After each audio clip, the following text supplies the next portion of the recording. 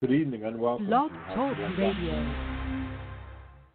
Good evening and welcome to House of Rock Gospel, Blog Talk Radio, coming to you from 231 6th Avenue, out south here in Beatrice, Alabama. I'm your host, Freddie Howard. Tonight's broadcast, Human Rights versus Civil Rights. This is a conference call-in. Today is Monday, March the 1st. The time is 6 p.m. Central Standard Time, and it'll be 7 p.m. Eastern Standard Time. We are hoping for some folks to call in tonight. If not, we will be talking about human rights versus civil rights. And we're going to open up with civil rights history in the United States first. But first, we are being brought to you by the National Association of Black Defenders Incorporated at 1629 K Street, Northwest, Suite 300, Washington, D.C. 20006. Our telephone number is 202 852-4816 or 561-236-2024. For legal counsel anywhere in the United States, you can call 202-852-4816. Human rights versus civil rights. This is a call-in conference call. Anybody in the United States, anywhere in the world, to talk about human rights versus civil rights. We do not have an attorney on staff tonight, but we hope that we will be able to answer any of your questions in regards to human rights versus civil rights. All right.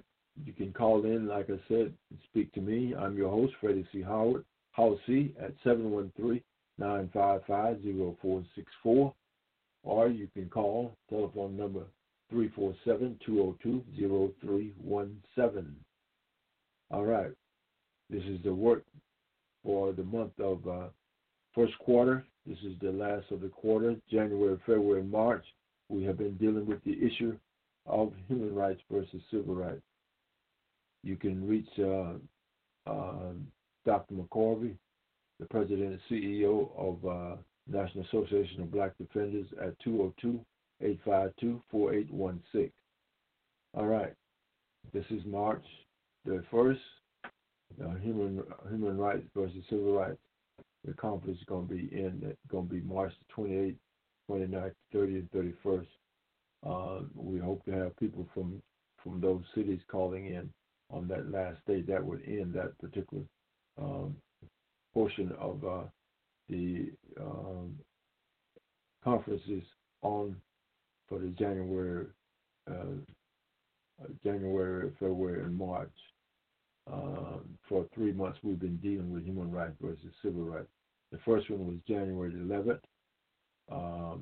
That one has already passed, and you can find that on the Blog Talk Radio archives. Human rights versus civil rights, January 25th. You can also find that one on the Blog Talk Radio archives. You can also find February the 15th conference call in. February the 15th, also on Blog Talk Radio. Just type in Human Rights versus Civil Rights Planning Conference, Monday, February the 15th, 6:15. Or you clock in Monday, January the 25th, or Monday, January the 11th. Make sure you type in Human Rights versus Civil Rights first. Human Rights versus Civil Rights Conference Planning. This is today's event, March the 1st, 6 p.m. One that we've been talking about since we've been online. And then, as I said before, on March the 22nd, we will have a next conference call in on civil rights. And then the human rights versus March the 28th is a 3-day event, 28, 29, 30, and 31st. And that will be cities from all over the country calling in on human rights versus civil rights. We're going to go ahead and open up with some music while we are getting situated here in the studio, and we hope that you will be able to follow along with us anywhere here at House Here and Gospel Blog Talk Radio as we scroll up and down here looking for some music to play, and we hope that you will be calling in. And if not, we're going to be going into the program here shortly. All right. This is Herman Lyons of Theater South. out of Florida. We're going to open this up as an introduction here. We be asking for funds for the National Association of Black Defenders. You can make a donation. You can find them on the internet. Just type in the National Association of Black Defenders, and you'll find them all over the internet. All right. We're going to open up with National Association of Black Defenders, Herman Laverne Jones, talking about Theater of the South and the Radiothon, where we raise funds for the National Association of Black Defenders. And what we do, we deal with issues concerning the Black community as well as all communities across the United States. We are talking about human rights versus civil rights tonight, but we also solicit your funds for support of the organization. We are a 501c tax-exempt organization.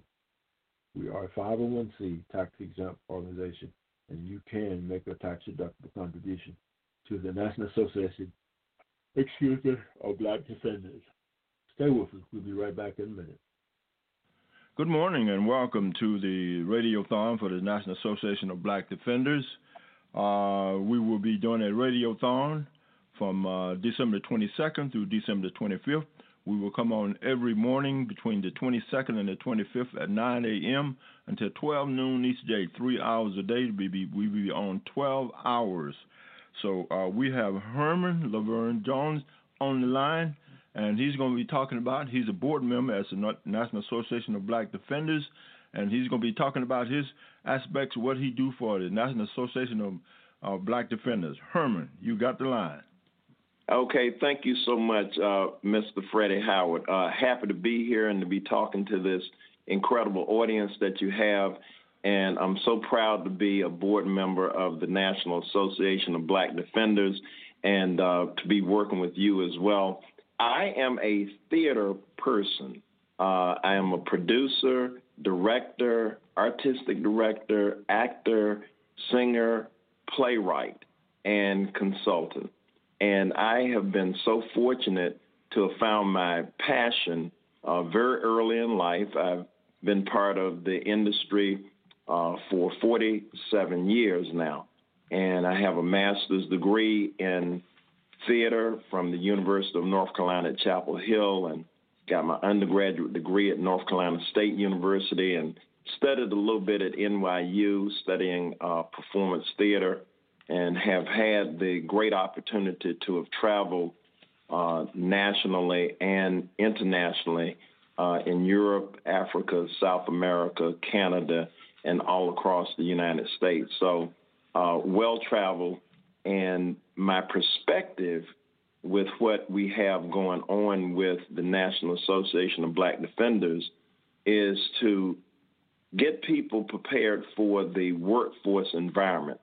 I think that is a critical place to be. My work with ABC and being on The Guiding Light as an actor and other types of opportunities, I know that we have to enlighten our community, and then not just the African-American community, and I am African-American, and I want to focus on that a lot because I think now is our time to elevate because there's no time like the present, and we must use the knowledge that we have from our past and what we're doing now to increase the capacity of our future with Black Lives Matter and other issues that are in front of us, and the changing of the guard in America. All of those things count. The National Association of Black Defenders is a great place for workforce development, a great place to enlighten youth and young adults, adults and seniors, to turn our attention to the needy within our court system, and when that system is designed the right way, and I think we need to revisit how that design is as a free country, a democratic country. I think we can help onboard a lot of our people that go through that type of system. and that system is meant for everybody. And I think we get the weight of that because of our color and our history here in America as African and Americans. I think we need to extend our hand and see what we can do to pull our youth, young adults, and seniors into a better awareness of how to make this system work that we have here in America. All right. Thank you, Mr. Jones, for your powerful information. As a board member for the National Association of Black Defenders, please give them your telephone number where you can be reached and your contact information and more information as we go forward here with the National Association of Black Defenders Radiothon. Telephone number is 786-580-7389. And I'll repeat it one more time, 786-580-7389. My email address is info@theatersouth.net. And I'll spell that. That's info, I-N-F-O, the @ symbol, theater, spelled T-H-E-A-T-R-E, South, SOUTH.net, N-E-T. And all of that is lowercase. And I look forward to hearing from folks. And if you'd like to look at my website as well, that is theatersouth.net, www.theatersouth.net, the same identical spelling. And my name is Herman Laverne Thompson Jones, and most people know me by Herman Laverne Jones, and I'm happy to be associated with the National Association of Black Defenders, and Aluta Continua, a victory asserta. And that means the struggle continues, victory is certain. And thank you, Mr. Howard, for having me on your radio show, and I look forward to our continued relationship as well. Well, Mr. Jones, I thank you for coming on. Your busy schedule, we're about 30 minutes before we air live on House of American Gospel Blog Talk Radio, coming from 231 6th Avenue down south here in Beatrice, Alabama. This is my first job assignment for the National Association of Black Defenders as a media person, and I look forward to this radiothon every year so that we can raise money for the National Association of Black Defenders and other 501c tax-exempt organizations, as well as for raise funds for the Beatrice Cultural Center that we are building here in Beatrice. And I absolutely thank you, and we will be playing this during the radiothon. I will upload it now to the formats to play during the radiothon. And you have a great day. And if you want to call back during the broadcast, you can call 347-202-0317 or 619-639-4634, or you can call 713-955-0464. But the number you need to stick in your craw is 347-202-0317. Mr. Jones, thank you. Thank you very, very much. I will definitely call in live. There's more information that I'd like to give in terms of how to support the fundraising for the association. I'm presently doing a reading of Christmas shows. I'm willing to give 25% of anything that comes in from the Christmas shows that I'm reading here out of the Miami region. I will donate to the fundraising effort there for the National Association of Black Defenders, and I hope everybody takes my lead. All right, great. You can go to the National Association of Black Defenders donate page. You can donate any amount that you want to, from $3 up to $1,000, and if you really want to donate, you can go over $1,000. The website is listed on the page. All right. Okay, very good. Thank you so very much, and blessings to you and the Beatrice Cultural Center. I know about that project. It is a wonderful venture. It needs funding as well. Freddie Howard and is in a perfect position to help make all of this an incredible place to be. Thank you so very much. I look forward to calling back in. All right. Thank you. Bye-bye. All right. More coming your way from the National Association of Black Defenders Radiothon, NAB Radio, here at House of Rock and Gospel, Blog Talk Radio. We'll be back in a minute. More coming your way. Make them phone calls now. National Association of Black Defenders, a public service announcement. Racial profiling and racial injustice. You are calling the National Office of the National Association of Black Defenders in Washington, D.C. if you feel that you have been racially profiled against and that you have been served with inequality in any way. We want you to please pick up the phone and call today, 202-852-4816.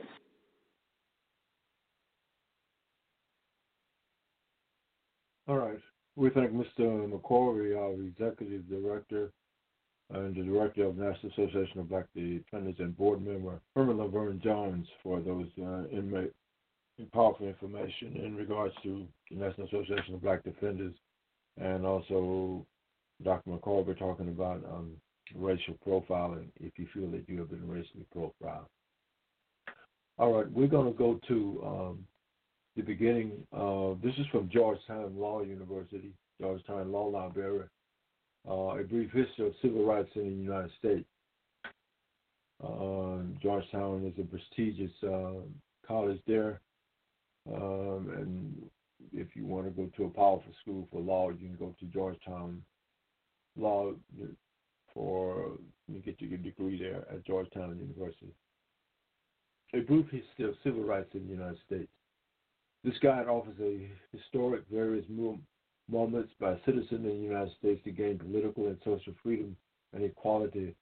It highlights resources available through the library and also offers a list of current civil rights organizations.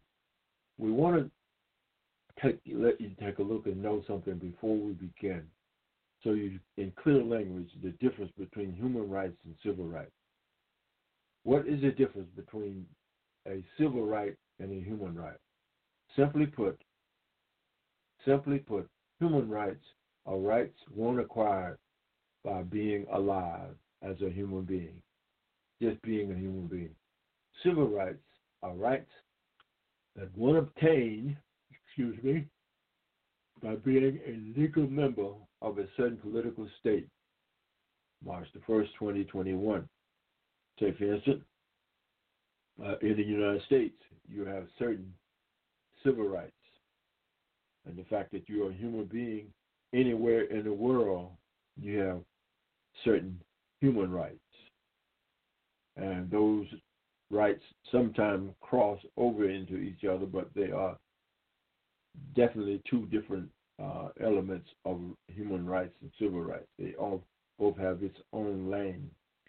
Human rights, any government anywhere in the world can get in another country's business for violating their citizens' human rights. Human rights. Anybody can get in. Have you often heard the United States of America talking about what Russia does or what China is doing or what Beijing or whoever else is doing to their human beings? And that's because human rights is universal throughout the world, and everybody's human rights should be upheld. And anybody can get in your stuff if you violate somebody's human rights. Now, civil rights is a totally different issue. Civil rights is the privileges and things that a country or a territory grant you as a person or a citizen of that country. So, for instance, in the United States, you have the right to vote, and that right can be taken away if you commit a crime and there is a felony, and a felony would prevent you from exercising your privileges to vote. That's just two simple reasons for human rights and civil rights. Okay, let's get back to the Georgetown Law Library and the civil rights versus human rights. What is the difference between a civil rights and a human rights? Simply put, human rights are rights one requires for being alive. Civil rights are rights that one obtained by being a legal member of a certain political state. There are obviously several liberties that overlap between these two categories, but the breakdown of rights between human and civil rights is roughly as follows. Human rights include the right to life, the right to an education, protection from torture, freedom of expression, the right to a free trial. Civil rights within the United States, protection from discrimination, the right to free speech, the right to due process, the right to equal protection, the right to self-incrimination. All right, it is important to note that civil rights will change based on where a person claims citizenship, because civil rights are, in essence, an agreement between the citizen and the nation or state that the citizen lives within. From an international perspective, international organizations and courts are not as likely to intervene and take action to enforce a nation's violation of its own civil rights, but are more likely to respond to human rights violations. Like we said in the introduction, while human rights should be universal in all countries, civil rights will vary greatly from one nation to the next. The rights that a citizen acquires in Russia is different from the rights that a person acquires here in the United States. The civil rights that a person has in China is different from the civil rights in Russia or the United States. It's absolutely different. But the human rights are on the same level. And if you get in anybody's human rights in one of those places, United States, Russia, or China, somebody else can get in your stuff for you violating human rights. While human rights should be universal in all countries, civil rights will vary greatly from one nation to the next. No nation may rightly deprive a person of human rights, but different nations can grant or deny different civil rights. The civil rights struggle tends to occur at local or national level and not at the international level. Thus, civil rights struggles tend to occur at local or national level, but not at the international level. At the international level, we focus on violations of human rights. This guide will focus on the civil rights that various groups have fought for a while in the United States. While some of these rights, like the rights of education, certain overlap with human rights, we treat them as civil rights in most academic conversations. Typically, the reason used to justify a right to equal education or another human right is grounded in a civil right to due process and equal protection. All right, let us continue. We click back periodically to the studio to make sure if anybody calls, we can answer the phone. Okay, resources for immigration lawyers. Resources for immigration lawyers. The social responsibility special interest section of the American Association Law Libraries is maintained this page in order to share low at no cost resources that may help immigrants' attorneys based on an increased demand for their services. Now, here's the thing. As you know, they have just changed the government administration, the USA, new administration, Biden and Kamala Harris. Joe Biden is the president and Ms. Harris is the vice president. The last administration under Vice President Pence and President Donald Trump was a difficult and trying time for citizens dealing with citizenship, just about any other issue dealing with, because of the way the administration went about their business of doing things. All right. Let's continue here. Let's go to, that was the introduction, civil rights for blacks. Let's look at that. This is Black History Month. In fact, any month is Black History Month because all months are Black History Month, or white history, or just history. And it's just February. I just ended yesterday. We are going to continue to talk about Black history, but Black history is every day. Every day that you live in America, you are a Black person, you should be concerned about Black history. You may be at one level of the economic ladder. You may be at the lowest level of the economic ladder, but Black history should be your concern if you are a Black person, regardless of your economic status. All right. A brief history of civil rights in the United States.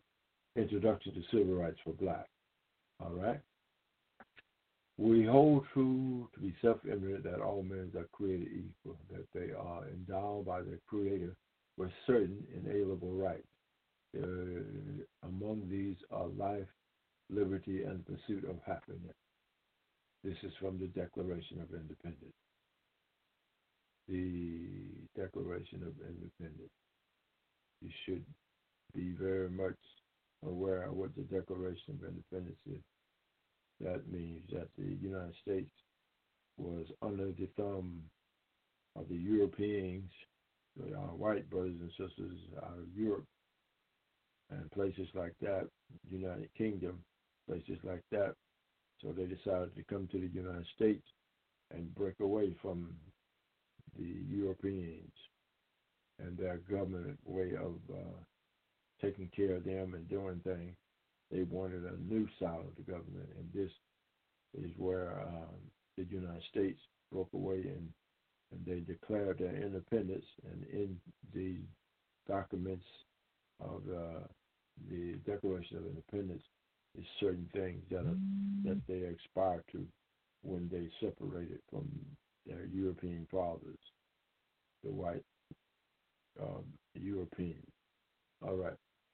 The relationship between African Americans and the United States of America was forged in slavery. Remember that and let that stick in your brain. The relationship of Black Americans was forged in slavery.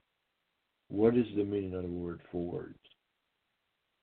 You can take a hot piece of metal and heat it to a certain degree, and you can take another piece of metal and heat it to a certain degree, and you can pound those two metals together.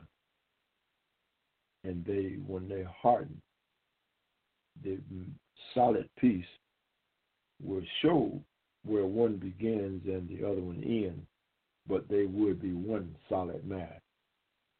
That is what it's like for Black Americans in America, for Black people that came and descendants that come out of Africa to be in America.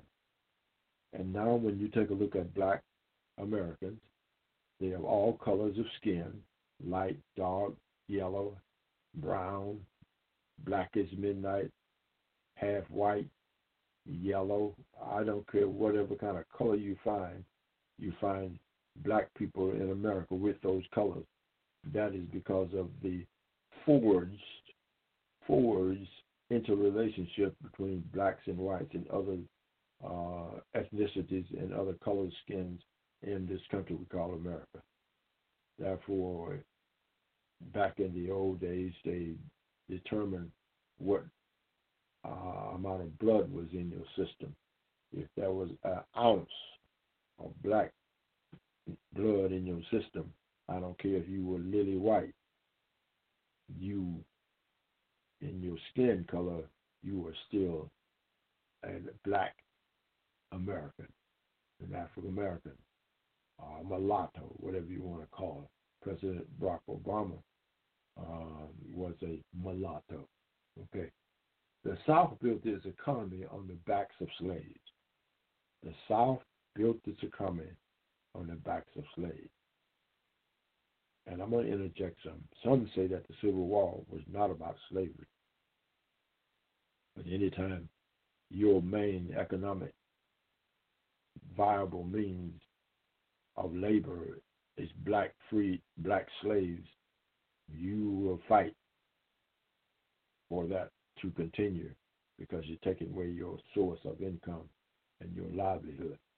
After a civil war that threatened to tear the nation apart, slavery ended, but the injustice that black faced did not. Rather than fold them into society and offer their opportunities for advancement, blacks were instead treated like little more than slaves. Instead of white America, when the Civil War was over, allowing blacks to forge their opportunities and make their opportunities in this vast land, they decided we're going to keep them in slavery. Law or no law, war or no war. They are slaves and they are our property, and we are going to do what we want to with our property. That is especially true of those people in the South. And guess what? The seeds of that is still with America this very moment, March the 1st,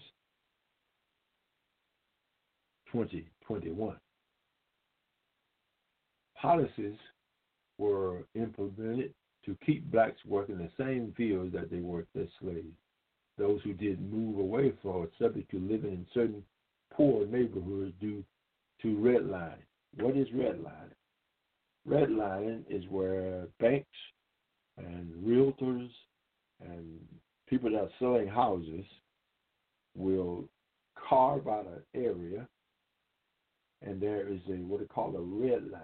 In other words, if there are blacks in this area, and there are whites in this area, they're going to draw a line between that black community and white community, white housing area or black housing area, so that the blacks can't go over into the white community and buy, and the whites can't go over into the black and buy.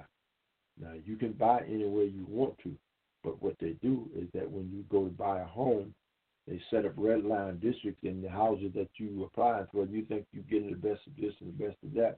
You still are in a district that is set aside and separated specifically for you if you are white, specifically for you if you are black. That is what they call redlining. That is what they call redlining. That is against the law, redlining. These did not move away, were subject to living in certain poor neighborhoods due to redlining. In other words, they were not going to get no up mobility from buying a pretty new house in another area.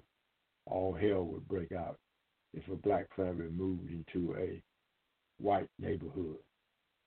Blacks were segregated in schools, restaurants, on transportation, and other forms of public accommodation. They were discriminated against for employment, and all of this was legal. Not only was it legal, it was considered normal, exactly as it should be by most of the population of the nation throughout the post-Civil War era and well into the 20th century. Let that sink into you. And folks in America talking about systemic racism, systemic issues dealing with blacks and whites in this nation. It is still true. There have been so many political people getting talking about there is no systemic racism in America. America is built on racism, racist. America, that's at the heart of who America is. That's how it got its wealth. That's how it maintained its wealth. That is in the bloodline of US of A. It was not until World War II that things began to change. Why did things begin to change? Think about that. You go overseas and you fight and die and kill and fight for this country, blacks and whites and Mexicans, Puerto Ricans and Indians, Jews, all the L nationalities fighting in the war. And when you come back home, you realize all you fought for and was half killed for does not value you in this country we call America. You ain't got nothing when you get back here. You went over there and you fought for this country. But hell, this country don't care nothing about you. Whether you're Indian, whether you're Jewish, whether you're German, it doesn't matter who you're. Unless you white Anglo, no, this is not for you, brother. All right. It was not until after World War II that things began to change. And when that change came, it came with a struggle. Them brothers that went over there and killed and fought for this country were going to come back here and let white folks do what they want to with them. And in this country, there was atrocious behavior toward blacks. Black soldiers can be getting off the plane and just may have a Medal of Honor pinned on him. A white will look at him, spit at him, kill him, and hang him in the nearest tree. It means nothing to them. That's just how it was. The fight continues into our own time. Today, March 1st, 2021. It will continue as long as the inequality between the races exists. All right. Let's go from the 1870s to the 1950s. 1870s to the 1950s. What do you know about Jim Crow? The Jim Crow time period. Imperial laundry company. We wash for white. We will not be washing no black folks' clothes. We will wash only white folks' clothes. Then on the other side of time, we wash for only black folks.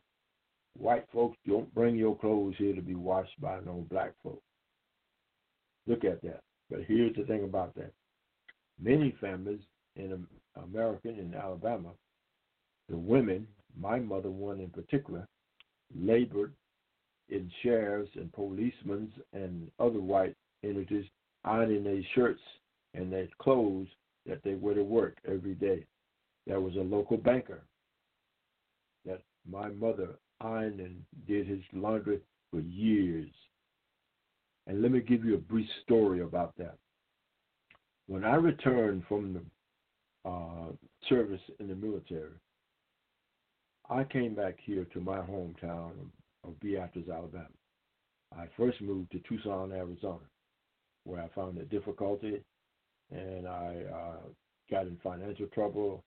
I had to sell my home. My wife and kids had to come back home. So lately, I came back home too as well because it was difficult to make a living in Tucson, Arizona. And here's what happened when I got back here. I proceeded to go to a local banker. It's called People Exchange Bank. It is still called the People Exchange Bank, to get a loan to buy a truck. And the first question that was asked to me when I got back here, what do you need with a truck? What do this black young ex-soldier need with a truck? Everybody. Truck is the name of the game in the South. Everybody needs a truck. But some people prefer cars, but everybody needs a truck. If you about anything, you better work any kind of way, any kind of about yourself, you need a truck. You know what I mean? You need a truck. All right. But I was told that I wouldn't get a loan there. So I stoned and got loans through little hustles this kind of way and side places, but never no substantial loan. So finally, when I started building my house, I had acquired $1,000 and bought a place in Monroe called the Old Cat's House, across from the Black Service Station. And I needed that truck to move that house up here so I can build it. So finally, I got around to a bank in Monroe County called the Monroe County Bank. Monroe County Bank. First National Bank in Monroe. Mr. Joe Watley was the president of that bank.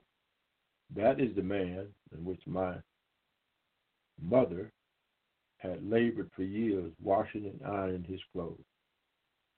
So when I went in that bank and applied for a loan, the first question Mr. Watley asked me was, who is your people?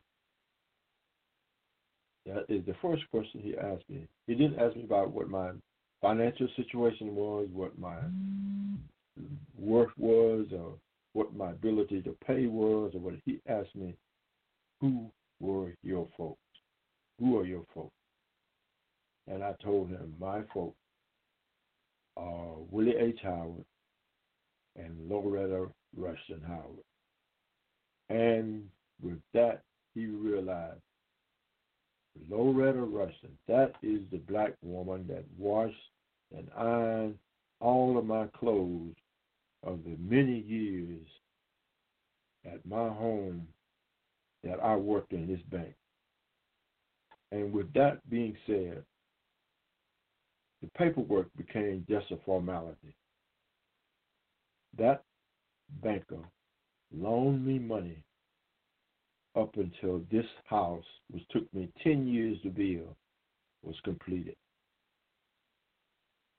That's how I got that loan, because my mother was a servant, ironing and cleaning and taking care of Mr. Joe Watley's family and their clothing needs.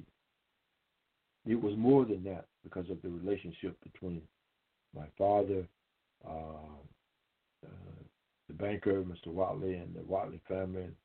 It just was a relationship that he felt that here is this woman that maintained my clothes all these years, starched irons, shirts and breeches and khakis and stuff. And here is her son trying to get a loan.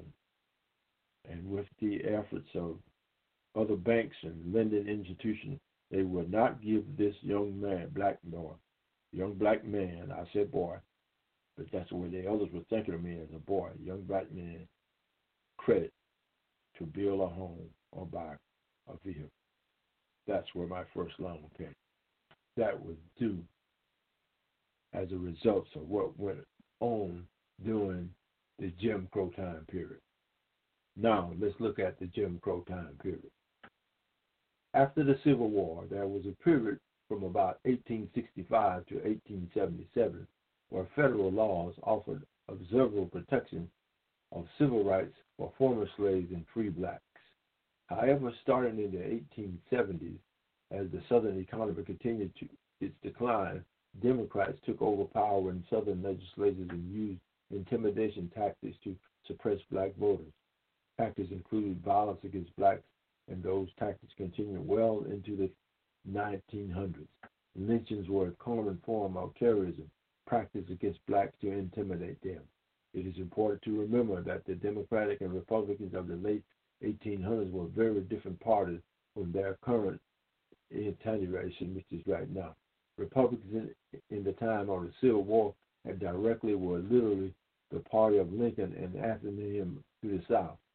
As white Southern Democrats took over legislation in the former Confederate state, they began passing more restrictive voter registration and electoral laws, as well as passing legislation to segregate black and white. Let me give you another life story, real story, about lynching. When my father passed, my mother purchased a brand new blue and white Ford F-150 with a red pinstripe down the side. Beautiful truck. I can still see it now. We love to wash it and shine it, wax it, and have it looking good on Sunday. We go to church and carry boys to see their girlfriends and pick them up and all that kind of stuff and ride our girl. So my mother had told us, the first one of you boys, now it's 5 of us boys, that gets a scratch on this truck will not be driving this truck on Sunday. So that gives you an incentive to take care of the truck and not damage and tear the truck up. So one Saturday afternoon, I'm coming back from over my grandmother's house. My grandmother, Teen Starks, who lived to be 102, 103, somewhere along. That's my father's mother. Anyway, just like when you walked on the streets in the 50s, when a white person was coming on the sidewalk, since the sidewalk was not narrow, was not where both of you could pass, and in other words, you didn't want to get close to no white. White didn't want you close to them. You got off of the sidewalk, you as a black person, got off that sidewalk so that white person could walk past you unabated, uninstructed, so they have a clear path to walk. It was just like that on the roads. The roads were narrow back then. So whenever a vehicle was coming down the road, if you are a black person, you pull your vehicle over to the side of the road or just about in the ditch, whatever. You got out of that road so that they could have that road. That's just the way it was. But on this particular Saturday afternoon, I did not get out of the road because I didn't want to get over in that ditch, bog that truck up, and get a scratch on that brand new truck. I did not get out of the road. The person that was coming on that road that I was supposed to get out of the road for was named Miss Elliott Silent. I was the state son's wife. She worked in the post office. And guess what? I didn't get out the road. So consequently, I didn't get out of the road. I stayed up in the road, and guess what? She coming, they ain't changing her speed or nothing, because she expected me to get out of the way for her. But guess what? I didn't get out of the way. And guess what she had to do? Whoop, take that ditch. Otherwise, we're going to have a head-on collision. Freddie Howard driving this new spanking pretty red pinstripe and blue and white truck didn't get out of the road. And when that lady hit that ditch, do you think I stopped? Because this is 1963, 64, somewhere along there. I'm just getting my license. Because I graduated out of high school at, usually you graduate at 16 or 17 years old, but I graduated because I had to repeat the first grade. I graduated from high school about 18 years old. So I had my driver's license. So that lady was over there in the stall quarter in the swamp, probably stuck or couldn't get out, and had to wait till somebody come along to get her out of it. And don't you know she was angry?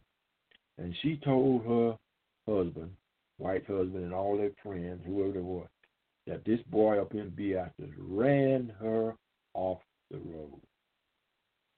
I didn't run off the road. I just didn't get out of the road for her. So consequently, I came straight to the house and didn't tell a word to my mama. But if I had mentioned it to my mama would have got on me as Miss Loretta Howard that ironed the banker's clothing all those years. My father's dead now. And consequently, as of my father being an insurance salesman, everything was paid for, and Mom was doing quite well with the death proceeds from his death, and having to do a lot and pay her bills and stuff for the proceeds from his insurance. But anyway, they came to my house that night, blowing their horns, and come up in the yard, shine their lights up in the house, talking about send that boy out here that ran my wife off the road. Ooh, send that boy out here. You all remember saying Emmett Till in Mississippi? Send that boy out here that whistled at my girlfriend or wherever in Mississippi. That was all a lie. But anyway, it got quiet up in the house and nobody said anything. So my mother, Loretta Howard, hard-working lady, married to Willie Howard with 12 children, stepped to the door and says, that road belongs as much to my son, Custer Road. She said, that so-and-so road belongs to my son just as much. Now, she didn't cuss Miss Sadler now. Just as much as your wife. Now, get the so-and-so out of my yard. And she walked back in the house and closed the door. It was rather quiet for a while. But them white brothers, and who else was out there with them, came there to do something to me for not adhering to the protocol of what things were supposed to be done back then. Getting out of the road for a white woman. Just like you got off the sidewalk for white folks, you get out of the road for white folks. But I didn't. As a consequence of that particular event, it changed my life forever. It began to make me into who I am today. To our white brothers and sisters, I'm not afraid of them, and I do not profess to be afraid of them because of what my mother taught me about rights, human rights, and civil rights. All right, let us continue. As whites and Southern Democrats took over legislation in the former Confederate states, they began passing more restrictive voter registration and electoral laws, as well as passing legislation segregated blacks and whites. The radio sees anybody call in. Absolutely nobody. That's all good. That's all good. It wasn't enough just to separate out black segregation. It was never about separate but equal. While the Supreme Court naively speculated in Plessy versus Ferguson that somehow mankind would show its worst nature, and that segregation could occur without one side being significantly disadvantaged despite all evidence to the contrary. We can look back in hindsight and see that the court was either foolishly optimistic or suffering from the same racism that gripped the other arm of the government at the time. In practice, the service and facilities for blacks were constantly inferior, underfunded, and were inconvenient as compared to those offered to whites.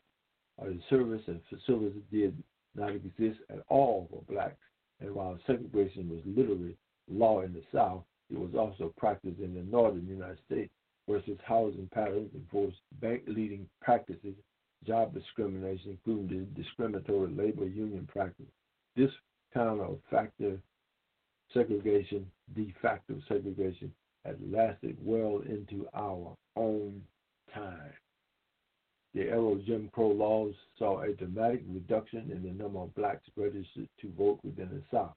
This time period brought about the great migration of black northerners in western cities like New York City, Chicago, Los Angeles in the 1920s. The Ku Klux Klan experienced a resurgence and spread all over the country, finding a significant opportunity that has lingered to this day in the Midwest.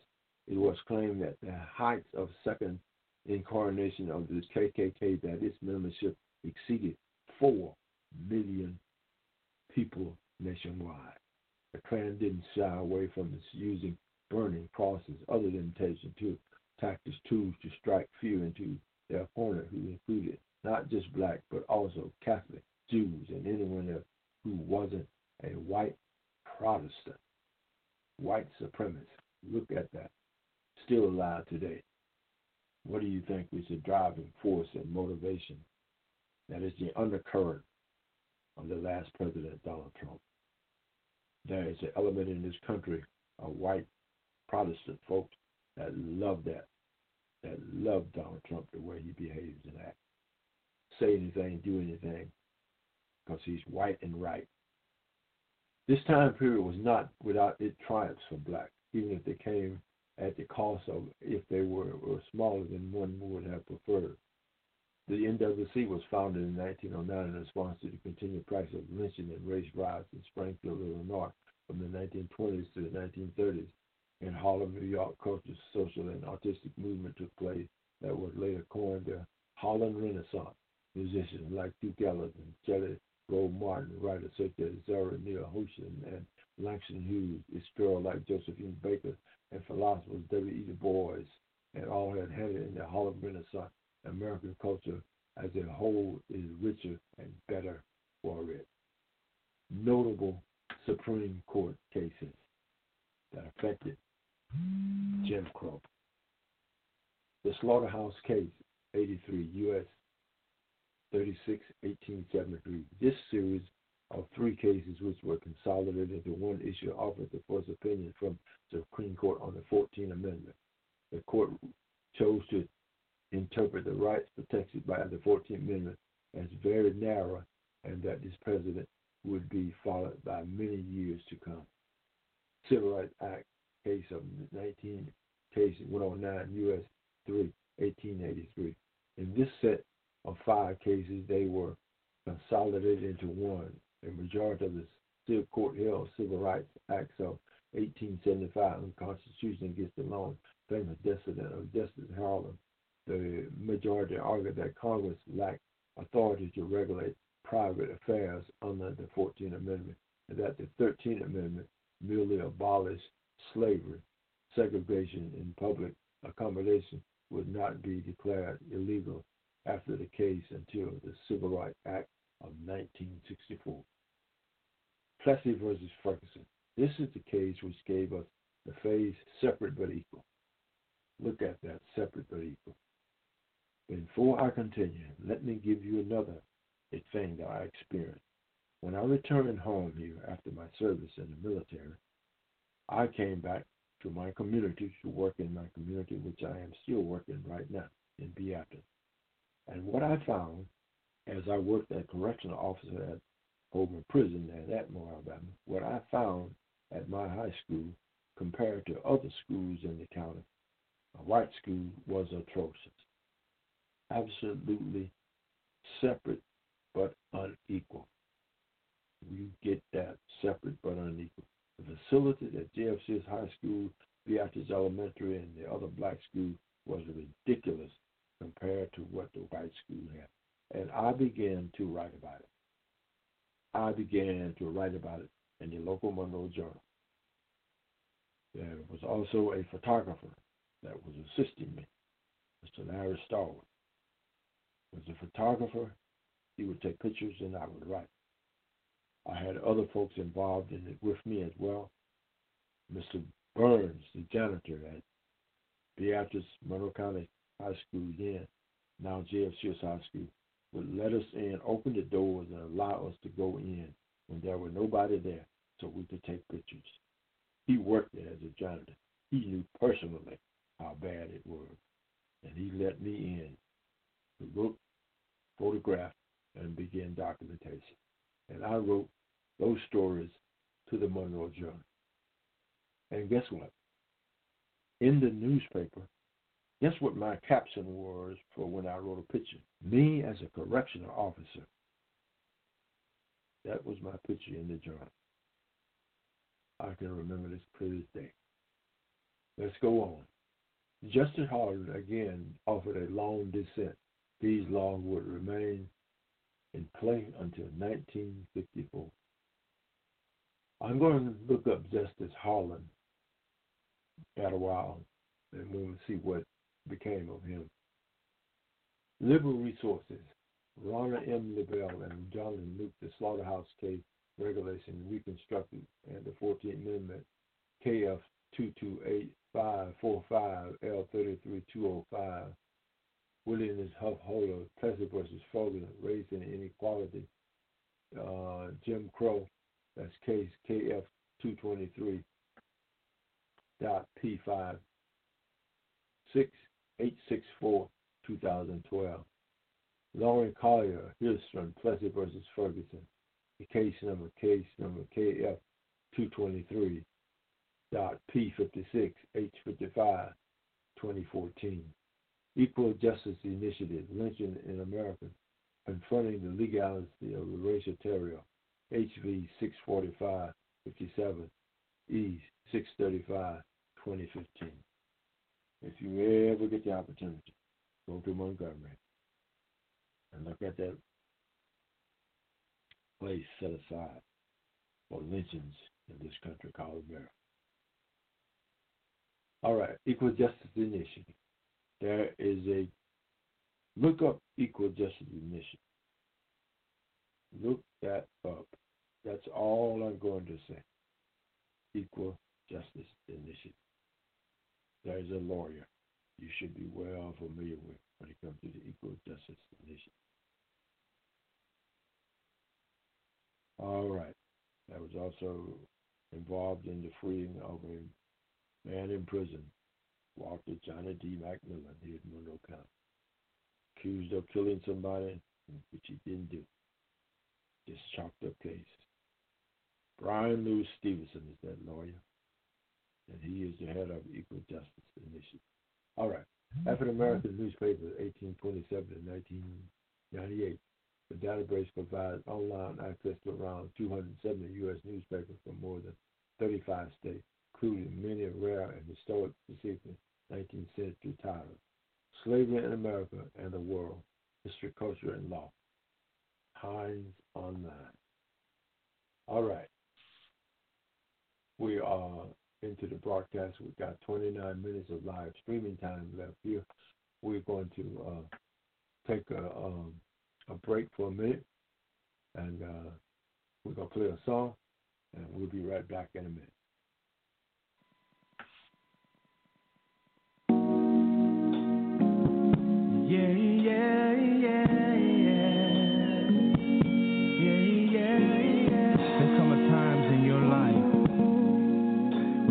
Someone to lean on. But God spoke to my heart and told me to tell you these words.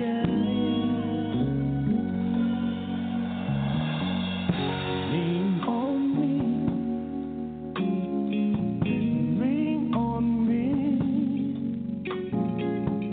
No matter how hard it gets, lean on me.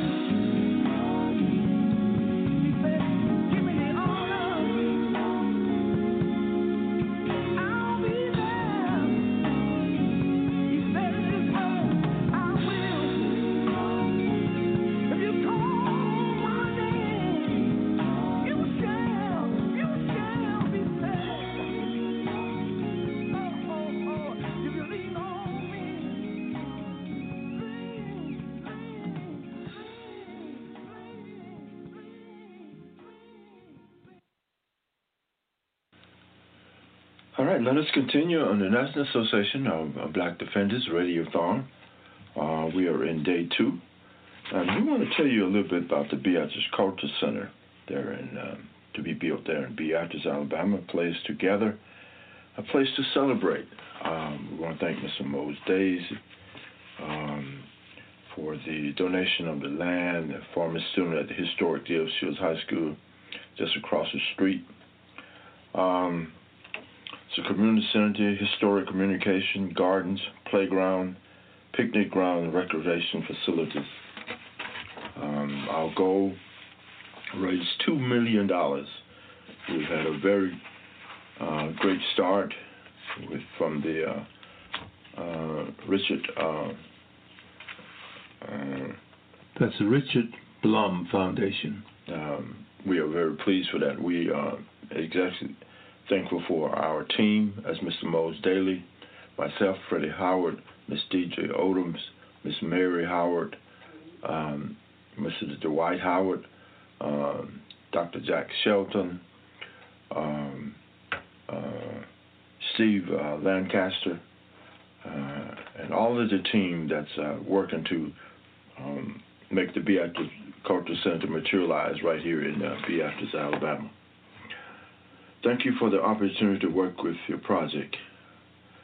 Inspired by strong history and legacy of civil rights foundation in the state of Alabama, the Beatrice Cultural Center is meant to celebrate the lines and the work of a number of unsung civil rights leaders and members, many who attend J.F. Shields High School just across the street. The supporting needs of the community by providing meeting space, all the while being a catalyst for the future community and civil rights activities and involvement.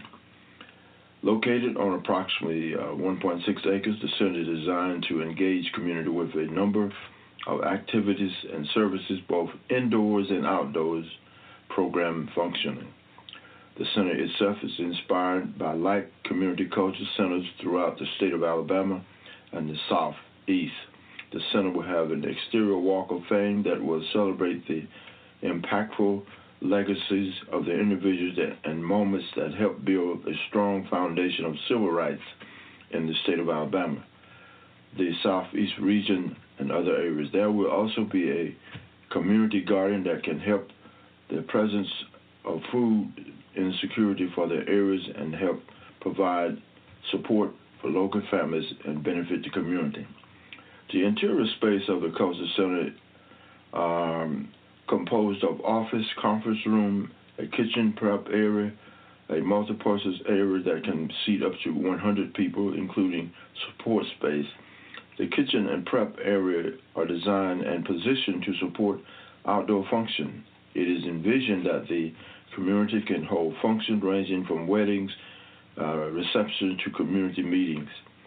At a time when so many other structures and monuments are being razed or destroyed, the Cultural Center of Beatrice, Alabama represents an opportunity to celebrate the meaningful elements and use of the people, for the use of the people, and support the visions for the future.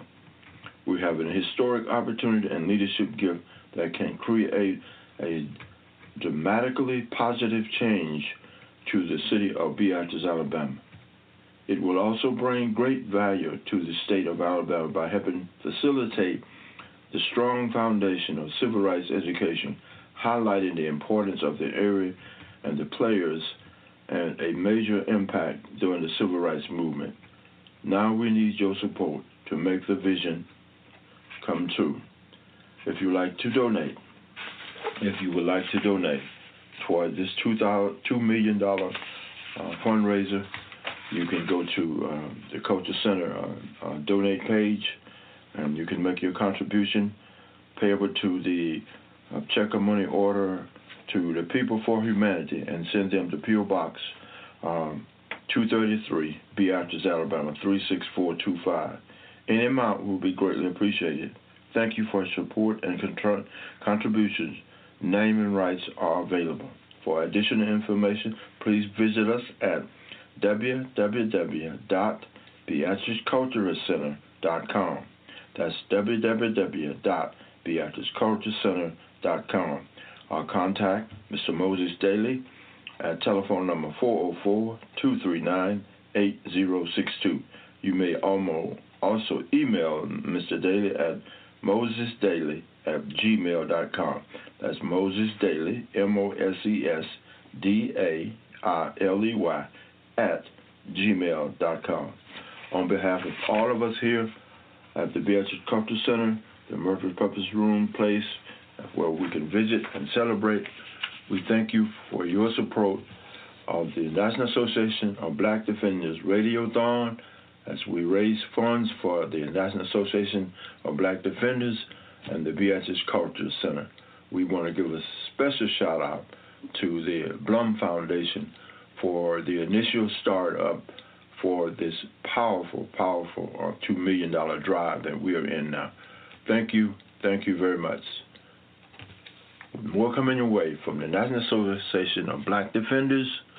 We also want to give a special shout out to part of our team that's Representative Pastor Thomas E. Jackson from the District 68 over there in Jackson, Alabama, our representative. We also want to give a very special shout out to all of you here in Beatrice who's scheduled to benefit from this outstanding, as well as from the city of Beatrice as well. On behalf of all of us here, we thank you, and we will stay with us here for more on the National Association of Black Defenders Radiothon Day 2. We will be here from the 22nd. Yesterday, the day is the 23rd, the 24th, and the 25th, 9 a.m. to 12 noon. You can make a contribution by calling 347-202-0317. You can call also the number that we got listed on the website.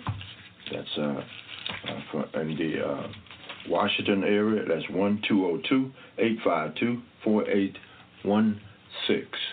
More coming your way from the National Association of Black Defenders Radiothon. We are in day 2. We got 2 more days to go. You can also find us on Facebook and places like that. More coming your way. Stay with us. We also want to give a very special shout out to Mr. Dwight Howard of Opelika, Alabama, who has been very important in the intricate part of the Beatrice Cultural Center. More coming your way here on the National Association of Black Defenders Radiothon. Make those calls. Make those calls.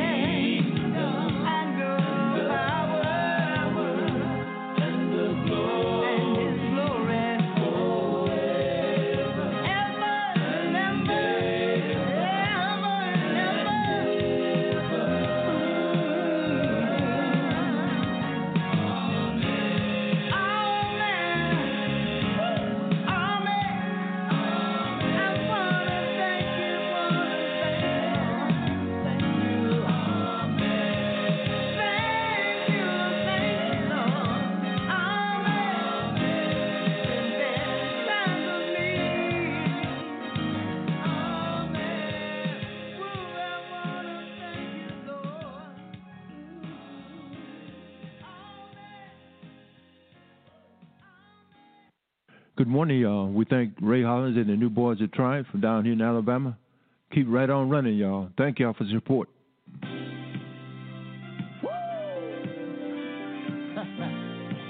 If you're listening to your radio, go on and turn this song up. Because right about now, we about to give them some praise. Ow! Yeah. Oh, yeah. Put your hands together. Yeah. Listen. On this journey, it hasn't always been easy. I've had hard times. Some of y'all don't believe me. You look at me and say, I got it all together. But I am just a man trying to live better. This is what I gotta do. I gotta keep on running. I gotta see God's face. Hey, I got to keep on running. I gotta finish this race. I gotta keep on running. The race is not given to the swift nor the strong. Gotta keep on running. And it's given to the one that holds on. Listen, trouble, heartache, and pain, lied on, wounded and shame. These are the things I endure. I'll keep on running. I'll make it there for you. I gotta keep on running. I gotta see God's face. I gotta keep on running. 'Cause I wanna finish this race. I'm gonna keep on running. The race is not given to the swift nor the strong. Gotta keep on running. And it's given to the one that holds on. I'm gonna keep on running. Yeah. Oh, yeah. I'm gonna keep on running. Hey, yeah.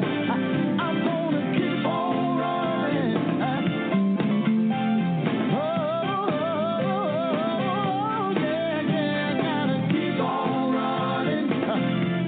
Listen, I want you to look at somebody and tell them this.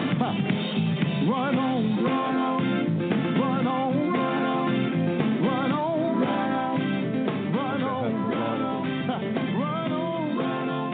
Here at House C for the Run on, run on, run on. I'm gonna keep on running. On behalf of all of us here at House of Gospel Blog Talk Radio, Merry Christmas to you all today as we celebrate with the National Association of Black Defenders Radiothon. We need you to support us. We thank you. Make them call. Give us a call at 247-202-0317. Give us a call. We need your support to raise funds for the National Association of Black Defenders. We thank Ray Hollins and the New Boys of Triumph, Wesley Haley and them, all them singing. You can give us a call at 1-202-852-4816. Give us a call now to support the National Association of Black Defenders. Keep right on running. Don't give up.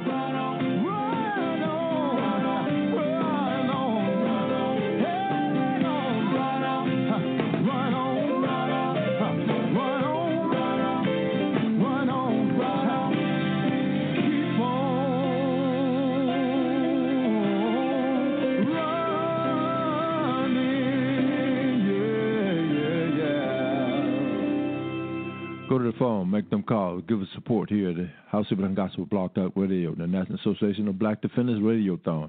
We on from 9 a.m. until 12 noon. Make them calls. Make those calls. God bless y'all. National Association of Black Defenders, Yuba Center, Race Dialogue. 2-1 in favor of the resolution, which requires the county to eliminate any policies that harbor racial discrimination. And while protests and chants of Black Lives Matter may not be echoing nightly through the streets anymore, work is still being done to build better relationships between local law enforcement and the community. Some of that work is happening in Yuba County through a group called Race Dialogues. Their goal, to find solutions to race-based division through compassionate conversations.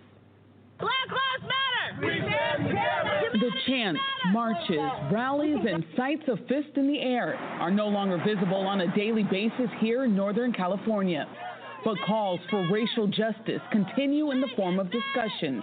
Race Dialogues, a group of 8 different people with 4 common goals: create a learning community, deepen understanding of systematic racism and its effect on today's institutions, culture, and beliefs, improve skills in countering racism and organizing for racial justice, and network in a way that strengthens and expands outreach, influence, and effectiveness in overcoming systematic racism.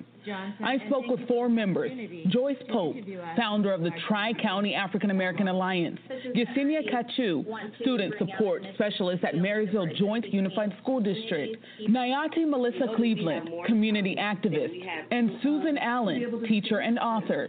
The group says Race Dialogues is paramount for individuals to heal and move forward. This is the time. This is the moment. We are here now, and we need to look this issue in the face, and we need to have those dialogues, and we need to grow from that experience, because we all can agree that it is a really uncomfortable time. It is a real uncomfortable experience to reach out and have those kinds of communications, but we know as a group here that our community can do that. The emphasis that I want to bring out in this is building the bridges between communities, people, individuals.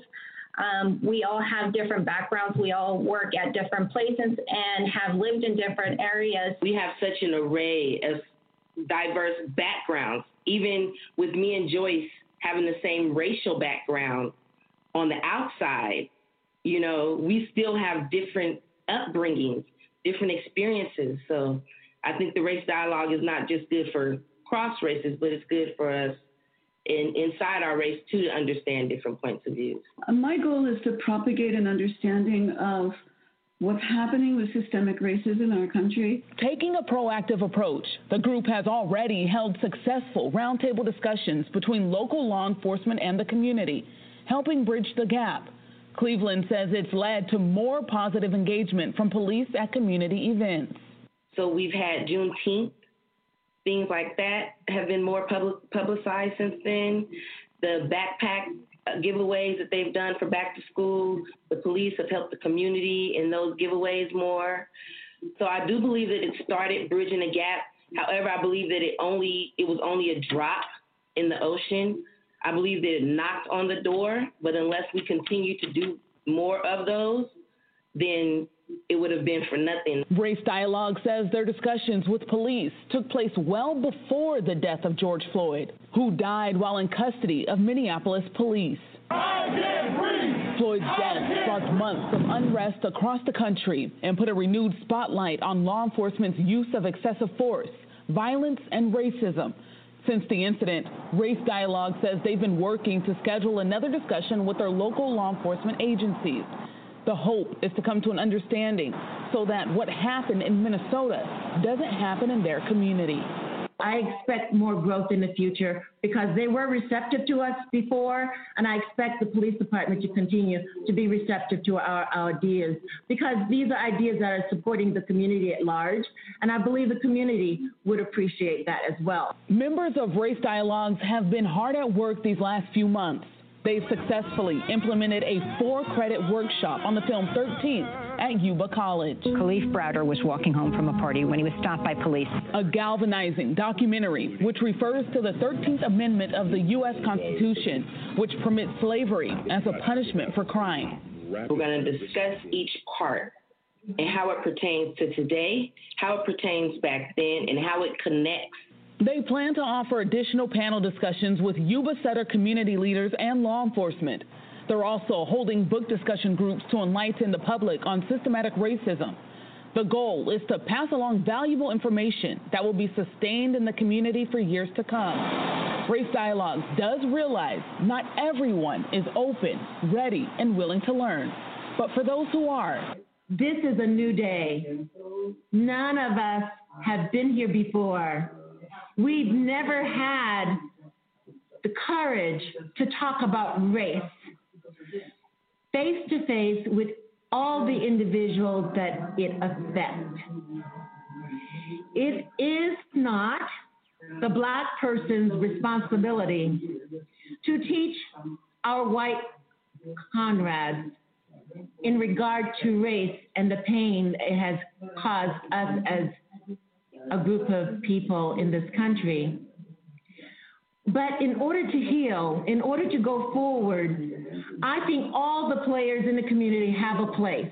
We all have a place today at the table. As for what a positive path forward looks like, getting rid of implicit biases, understanding that we are more alike than we are different. It looks like having a community where the police aren't policing the community, but one with the community, that they're helping the kids cross the street and not chasing the kids across the street.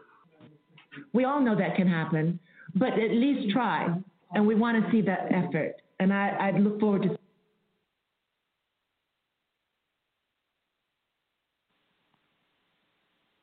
start with them at eye level, and then on this corridor, they begin to rise. And then you get to this corridor, and this is when you begin to confront the scale of all of these lynchings. Whoa. This is something. Yes, yes. We wanted people to have a sense of just the scale of what this violence, what this terrorism was. So this is over 4,000 that have been documented, but of course there are more. Thousands more. Thousands more. Thousands more. And will we ever even know how many? We will never know. Every name has its own story. Yes, that's right. This was a minister, Reverend T.A. Allen, who began talking to sharecroppers about their rights. And because he was doing that, the plantation owners, the landowners got together and they lynched him. And the proof they used that he was somebody worthy of lynching is that when they found his body, he had a piece of paper that talked about sharecropper rights. And the other piece of paper he had in his suit jacket was a note that said, "Every man a king." A lot of these folks were lynched because they showed too much dignity. They showed too much humanity. He just wanted to be respected as a human being, and it got him hanged.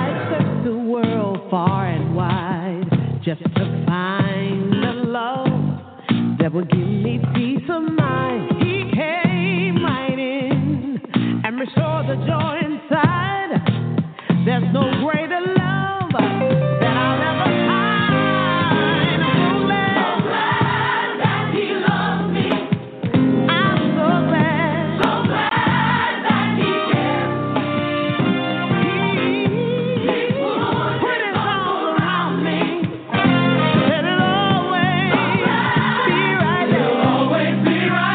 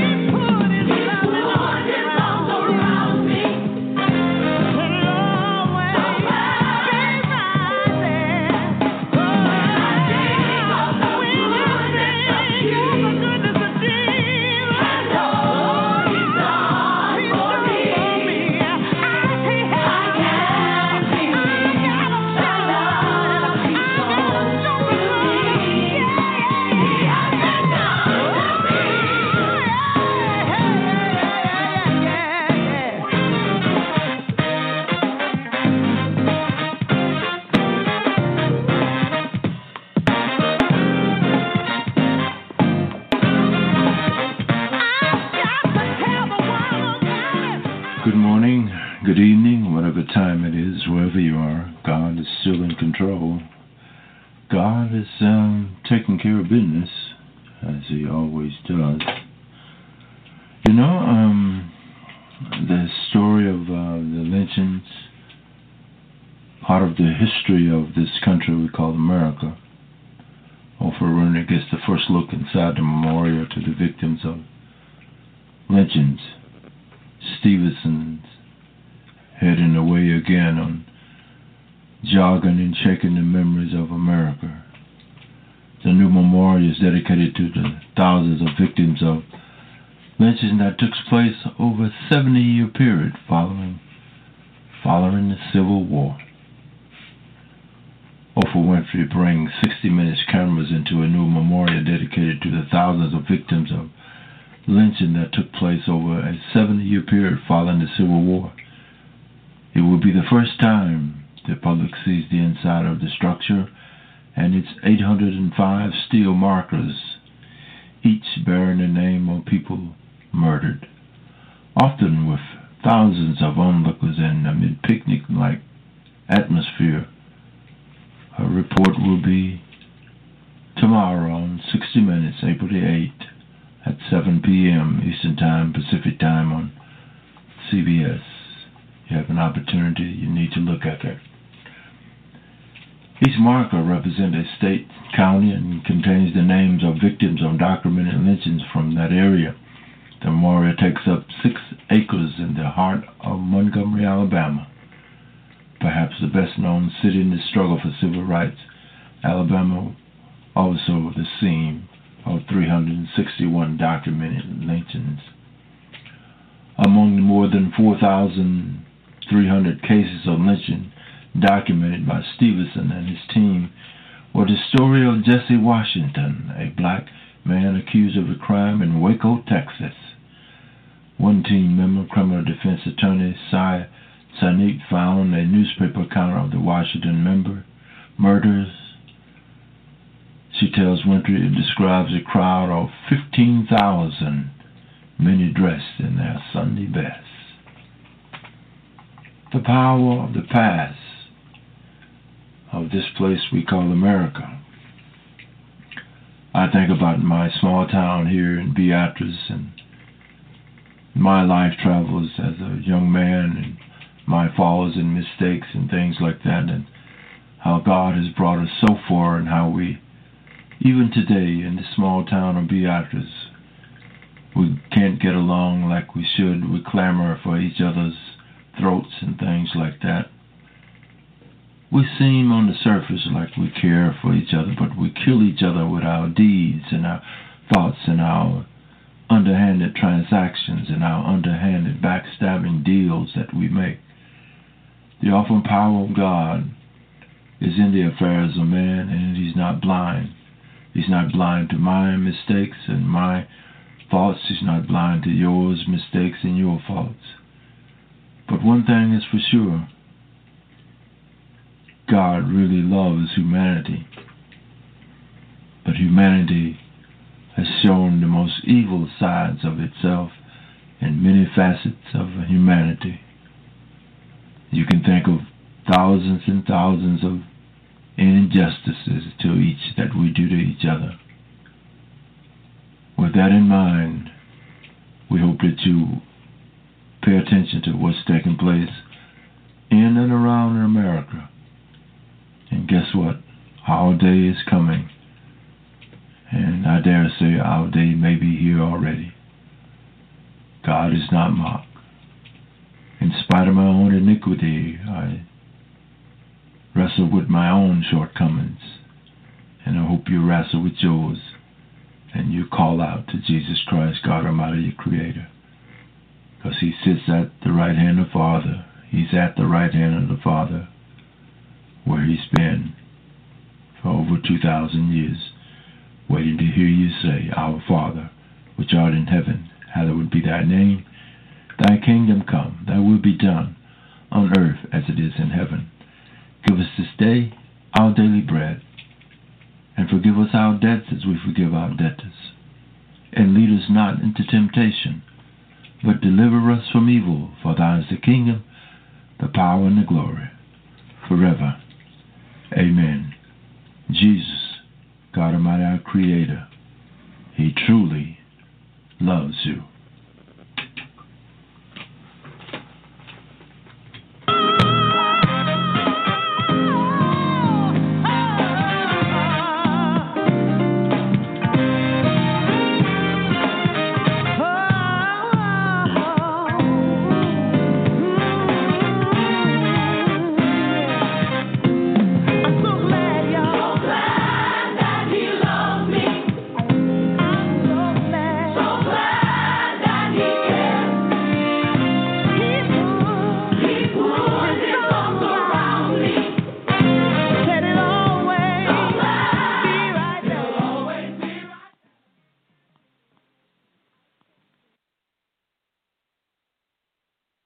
Okay, we're back.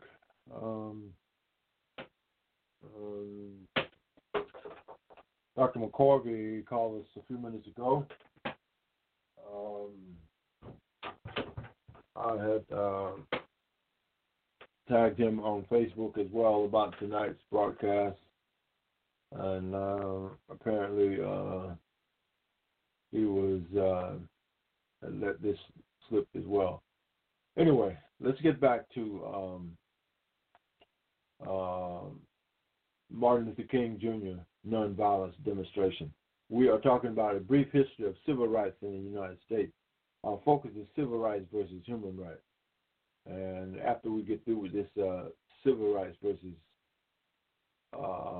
human rights, we'll be coming back with more in-depth on human rights and what it entails. All right, let us continue.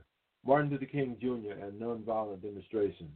You may shoot me with your words, you may cut me with your eyes, you may kill me with your hatefulness, but still like air I rise. Fragments from Still I Rise, Maya Angelou. There comes a time when people will no longer be held down. Historians have speculated as to the influence of circumstances that lead to civil rights movement of the 1950s and 1960s. Some say it was a response to the similarities between what was happening to blacks in the South and what had fought against World War II. How could we allow one to be against the other? Others say that the advent of television and the ability to see people being held by police on the nightly news made it somehow more real than it had previously been. This argument has been brought back out in over our time with the repeated cell phone videos of black men being shot by cops. In truth, all of these factors and more contributed to the climate and ensures that a change was going to occur. Blacks were no longer going to accept separate and unequal, and while many in the South were reluctant to see their way of life change, there were those who were ready to see a change. Whether they came in via bus or from other parts of the country or sat bravely with friends at the lunch counter or marched with others and faced arrest, there were people who stood up to authorities and defended what they knew was right. Lives were lost in the fight for civil rights. Emmett Till was lynched in 1955 while visiting relatives in Mississippi because he reported flirted with a white woman. He was a 14-year-old. His killers walked away having been acquitted and then admitted in a magazine interview they had killed him. Medgar Evers was shot in his own driveway. It took almost 30 years for a jury to convict his killer. Addie Mae Collins, age 14, Carol Denise Nair, age 11, Carol Robinson, age 14, and Cynthia Wesley, age 14, were killed in the 16th Street Baptist Church in Birmingham, Alabama in 1963. 4 people died while involved in the Selma March. Martin Luther King Jr. was assassinated. Nonviolent demonstrations don't always end in nonviolent results, and sometimes the victim protests have nothing to do with the protesters themselves. Change doesn't come easily, and it doesn't come without a cost. As this time went on, civil rights groups found themselves splintering into different factors over how to handle the issue they face. Some wanted to take bolder stances and more protective approaches, and even when a bold approach was taken, there were still Malcolm X, Fred Hampton, both standing out as significant issues to the cause. Others continued to follow King's method even after he was gone. Infighting within an ideology or political party isn't a new concept, but we can learn from the obstacles that civil rights groups faced in the 1960s. Notable Supreme Court cases during the Martin Luther King nonviolent effort. United States, O'Brien 391, U.S. 367, 1968. This decision ruled that a criminal prohibition against burning a draft card was not a violation of the First Amendment guaranteed of free speech. Clark versus Community for Creative Nonviolence, 468 U.S. 288, 1984. This case held that the regulations of the National Park Service, which prohibit groups from overnight sleeping in conjunction with a demonstration on the National Mall and other federal grounds, was not in violation of the First Amendment. Texas versus Johnson, 491 U.S. 397, 1989. This case invalidated prohibition on desecrating the American flag, enforced in 48 of the 50 states. Burning the flag in this instance was considered protected speech under the First Amendment, as the flag was burned as part of a political protest. Library resources. Clayton Carson detailed as the papers of Martin Luther King Jr. E. 185-97, King 582, 1992. Clayton Carson, The Struggle of SNCC, Southern Christian Leadership Conference, and the Black Awakening of the 1960s. E. 185-92, Case 37, 1995, also available online. Robert Johnson Goldstein, Flag Burning and Free Speech, the case of a Texas Johnson, case number 224, 6J64, G65, 2000. Donald P. Kramer, a detailed American constitutional law, essays, cases, and comparative note, case 44550, case 65, 2010. Rufus Burroughs Jr., Martin Luther King Jr., and the Theology of Resistance, available online. Taylor Branch, The King Years, Historic Moments in the Civil Rights Movement, E. 185-61, B. 79-113, 2013. There is some powerful information here. Freedom Riders, The March to Selma, the Martin Luther King. This is powerful information in regards to what's it. Now, the 1965 Voting Rights Act. The 1965 Voting Rights Act. What is the 1965 Voting Rights Act? All right, the Voting Rights Act of 1965 offered African Americans a way to get around the barriers at the state and local level that had prevented them from exercising their 15th Amendment right to vote. After it was signed into law, LBJ Congress amended it 5 more times to expand its scope and offer more protection. This law has been called one of the most effective pieces of civil rights legislation ever enacted by the Department of Justice. Its gutting by the decision of Shelby County versus Holder in 2013 has led to more restrictive voting laws in the last 7 states. Wasn't that a powerful thing, evil thing they did there? Its gutting by the decision in Shelby County versus Holder in 2013 has led to more restrictive voting laws in at least 7 states. People will not do right when it comes to voting rights. That's what is at the heart of what happened in this last election, 2020 election.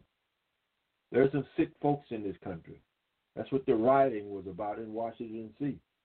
Voting rights, conning people votes, wanting to accept white folks' vote, but not accept black folks' vote. Some said some of the votes were legal, some said they were not legal. Powerful stuff. The section of the Voting Rights Act affected by Shelby County were 4, 5, and 5, Section B. Contain a coverage formula designed to encompass jurisdiction that were the most pervasive discriminatory and hold them liable, especially provisions within the Voting Rights Act. To ensure previously barred minorities with these jurisdictions will be protected and able to practice the right to vote. This is something that you need to understand and think about what is taking place in this country today. The coverage formula was also considered controversial because it singled out specific jurisdictions, most of which were in the Deep South. Shelby County, the Supreme Court declared the coverage formula unconstitutional because the criteria used were outdated and thus violated principles of equal state sovereignty and federalism. The other specific provisions that were dependent on the coverage formula, such as the Section 5 pre-clearance requirement, remained valid law, but without valid coverage formula, these provisions became unenforceable. The pre-clearance requirement meant that jurisdictions would fall under 4 and had to get federal approval to any change that to make that election law. With this requirement gone, states with a history of discriminatory behavior could now make changes without federal approval. This is what's taking place right now. All of these rash of things that are taking place so far as suppressing the vote and different evidence that they're saying that you see in these southern states, they haven't changed. They still got the MO of the Reconstruction of the Jim Crow era. They haven't changed one bit. They haven't changed one bit. The minute the government stopped watching them, they go back to doing the dirty work of evil that they have done, depriving people of their right to vote. And that's the key. They don't want certain people to vote in this country. That is all to it. They do not want certain people to vote in this country. But I'm here to tell you, come hell or high water, we are going to continue to vote. And I mean vote, vote, vote. Get registered to vote. Get registered to vote. Shelby County versus Holder. Notable Supreme Court cases. Now, this case right here gutted the Civil Rights Act. This cut out the heart of it. Let's look at it. Shelby County versus Holder, 570 U.S., 2013. In this case, the court held that Section 4B of the Voting Rights Act of 1965 was unconstitutional because the formula used to determine coverage was based on data that was 40 years old, making it no longer representative to current needs. This caused a ripple effect among several states such as Alabama, Arizona, North Carolina, Ohio, Texas, and Wisconsin, all of whom had passed voting ID laws that removed online voter registration, early voting, same-day registration, and pre-registration for teens about to turn 18. In each case, the law had become more restrictive. Library resources: Bruce J. Schumann, Lyndon B. Johnson, and American Liberalism, a brief biography and document. That's E847 S35 2007, Marion Campus. Lauren Collier Hillstrom, The Voting Rights Act of 1965, JK 1924, H552009. Charles S. Bullock, The Rise and Fall of the Voting Rights Act, KF 4891, B85, 2016. There is some stuff going on in this country. All right. We want to go back and look at more in regards to what's the difference between human rights and civil rights. All right? What's the difference between human rights and civil rights? Human rights and civil rights. Civil political rights. Civil rights versus civil liberties. Powerful information here. We thank Dr. McCauley for calling in when he did call in. But there is a great deal that we all can do in this battle for civil rights and human rights. Human rights versus civil rights. All right? Supreme 7 release, I'm on my way to heaven. We're going to go through some music for the last 38 minutes, and we hope you enjoy the rest of the broadcast.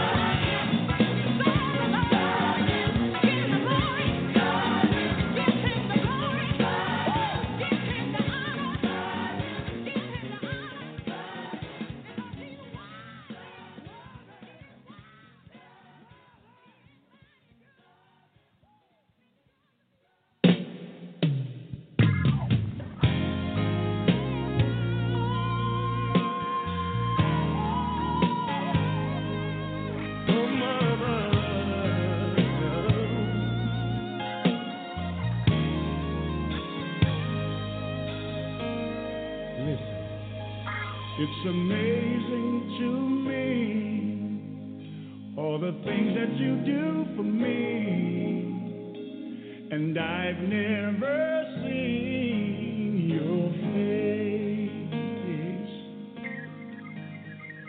It would satisfy my curiosity the day that I see your face. You gave me the gift of life before I even knew who I was. You paid the ultimate price at Calvary. You shared your blood. Yeah. Whoa, how I love you so. You supply every one of my needs. I don't always do you right, but you keep on blessing me. Ooh, it's just amazing. It just shocks me.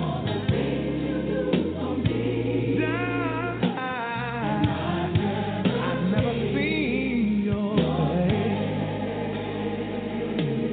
Listen, there are times when I could feel you ever so close to me. You're right there, leading me and guiding me and protecting me. I never have to walk alone because you're always there. Leave others facing me. I just know I'm in your care. Somebody say right now.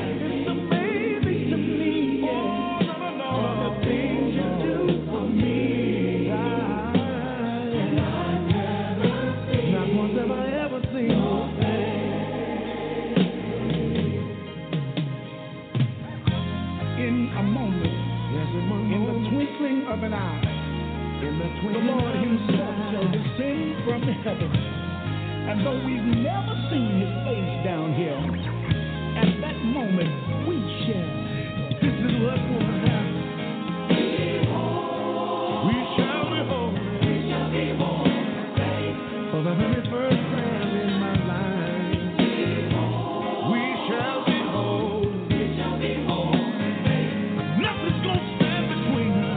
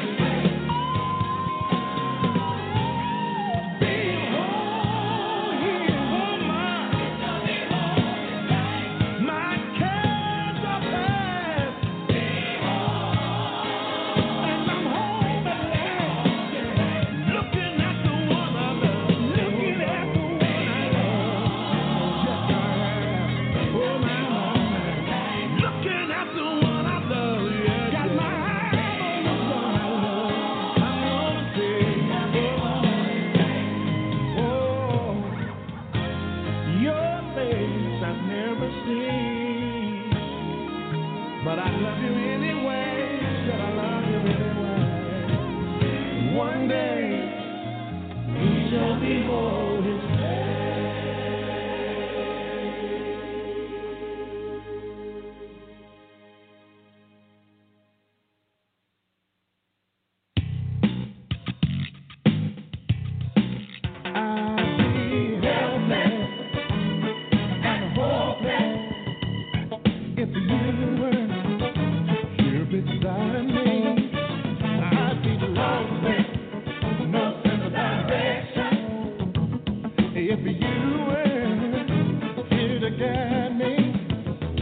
my life would be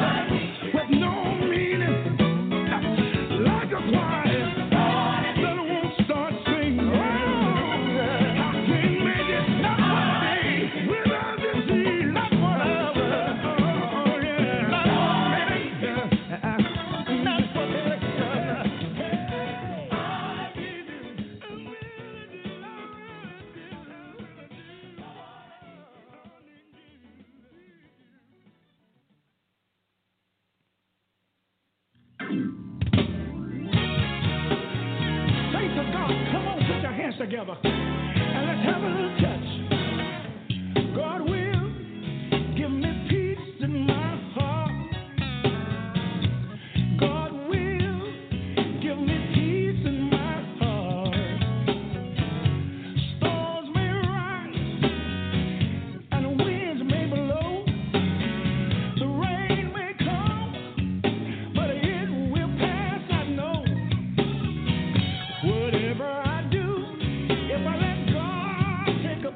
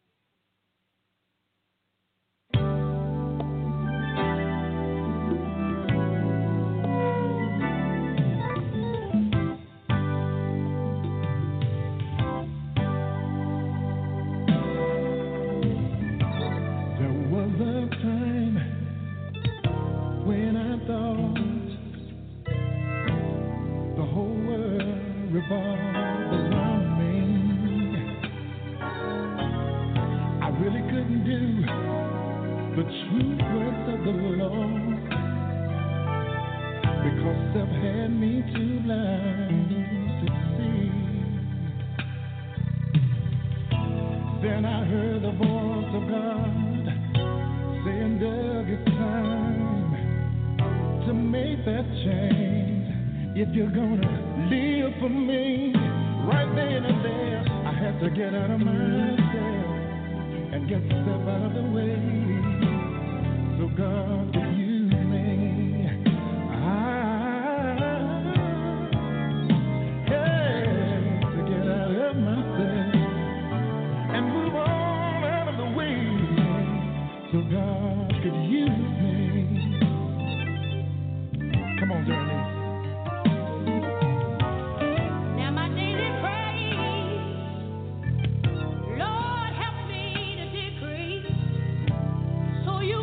Continue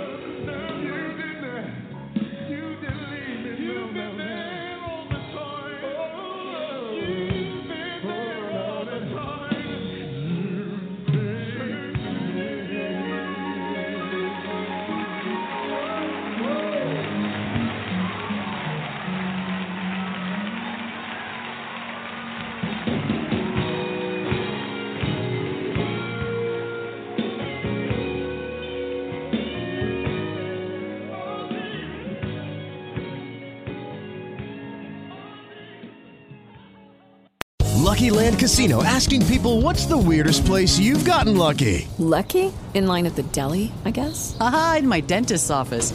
More than once, actually. Do I have to say? Yes, you do. In the car before my kids' PTA meeting. Really? Yes. Excuse me, what's the weirdest place you've gotten lucky? I never win and tell. Well, there you have it. You can get lucky anywhere, playing at LuckyLandSlots.com. Play for free right now. Are you feeling lucky? No purchase necessary. Void where prohibited by law. 18+. Terms and conditions apply. See website for details.